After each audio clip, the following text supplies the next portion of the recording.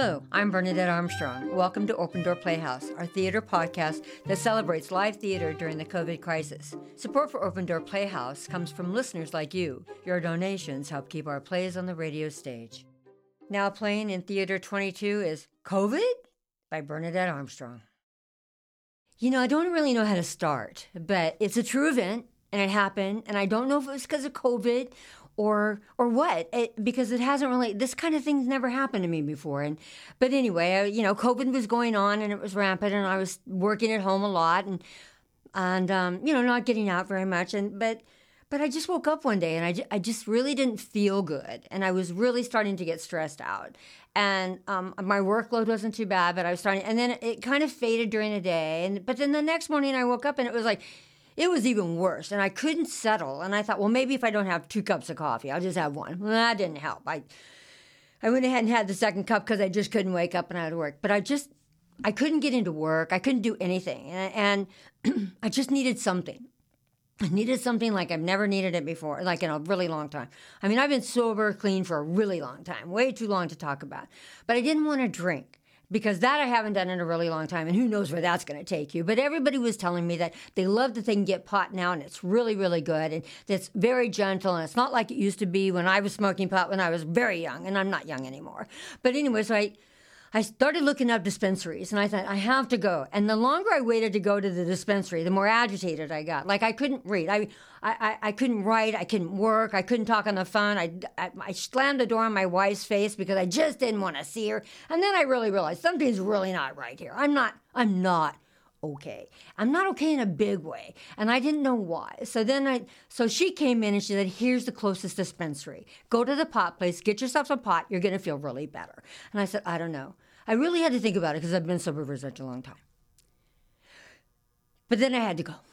And I just walked out, grabbed my stuff, got the address back from her, and I went to this dispensary. I sat in the parking lot for just a little bit, just a teeny tiny bit. But I thought, just do it. You've got to calm down. You just have to calm down. And so I was going to calm down. So I walked in the dispensary, signed up, and the place is huge. It's like a major warehouse, and it's nothing but selling pot. And so I go in there, and I tell them, I give them all my address. I had to register. I felt so grown up. And then I go, and I see this nice young woman behind. I get buzzed in. I see this nice young woman behind the counter, and I tell her that, look, I've been sober for a really long time. A really long time.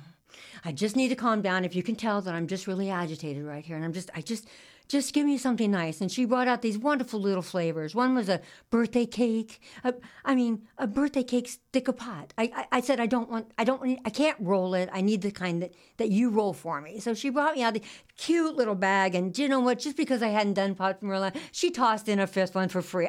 I mean, what generosity is that, right? So I wait. I pay for my stuff. And I walk out, and I see that my car's running. And I'm like, what the fuck?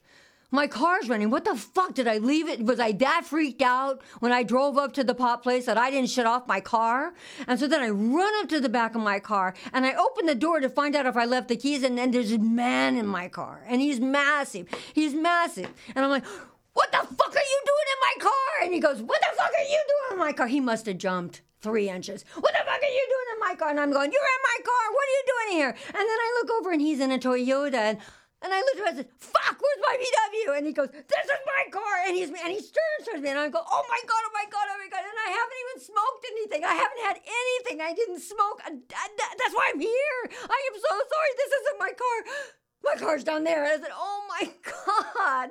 And I said, I'm so sorry. And he said, thank God he didn't have a gun. Oh my God, thank God he didn't have a gun. And he's just waiting for his wife. And I turn around to go and run to my car, which is down by the entrance of the goddamn place, because he's parked at the exit. And I run down the parking lot all by myself. I'm so embarrassed. I'm humiliated. I've never done anything like that before. Well, I don't know. Probably when I drank, I did do something like that before, but I've never done it in a really long time. So I run down to my car, and I get in my car, and I start it up, and I can't get it started. And then all of a sudden it starts, and when I was starting my car, the windshield wipers started going on. The front was going really fast. The back was going really fast. It's 108 degrees outside. There's not a cloud in the sky. And I'm in my car and the window wipers are just going back and forth. And I pull out as fast as I can. And I get to the exit of the parking lot and I turn right. And guess who's right behind me? He's right behind me in his car. And he's pointing and he's telling his wife, that's the woman that almost killed me. And I'm like, oh my God. And I'm driving. I take a half a block to get to the stoplight. Guess what? It turns red. So there I am sitting at the stoplight with the man and his wife behind me in their car, and he's pointing, and I hope they're laughing. I hope he wasn't that angry, but he was Samoan, he was huge, and he was like, "What the fuck?" And I take it left, they take it left. I'm driving halfway down. I have nowhere to turn over because I'm in the middle of the fucking road, of course. So then finally I get over. So my blinkers at least work, and my windshield wipers, and they're squeaking now because there's no fucking water in my eye. It was a nightmare. And so then I finally get through the third light that I have to go to, and he's still right behind me. And I pull into a Shell gas station and went to the back. Thank God they didn't follow me around. But I went home and I smoked a joint, got sicker than a dog, and I'll never smoke again. I don't know if it's COVID. It just happened. I felt so stupid. I've never gone back there. But that's my story. And I really don't know what it was. But I'm still clean and sober, and I went to the doctor. And I got some really great little blue pills. And my nerves have been fine ever since.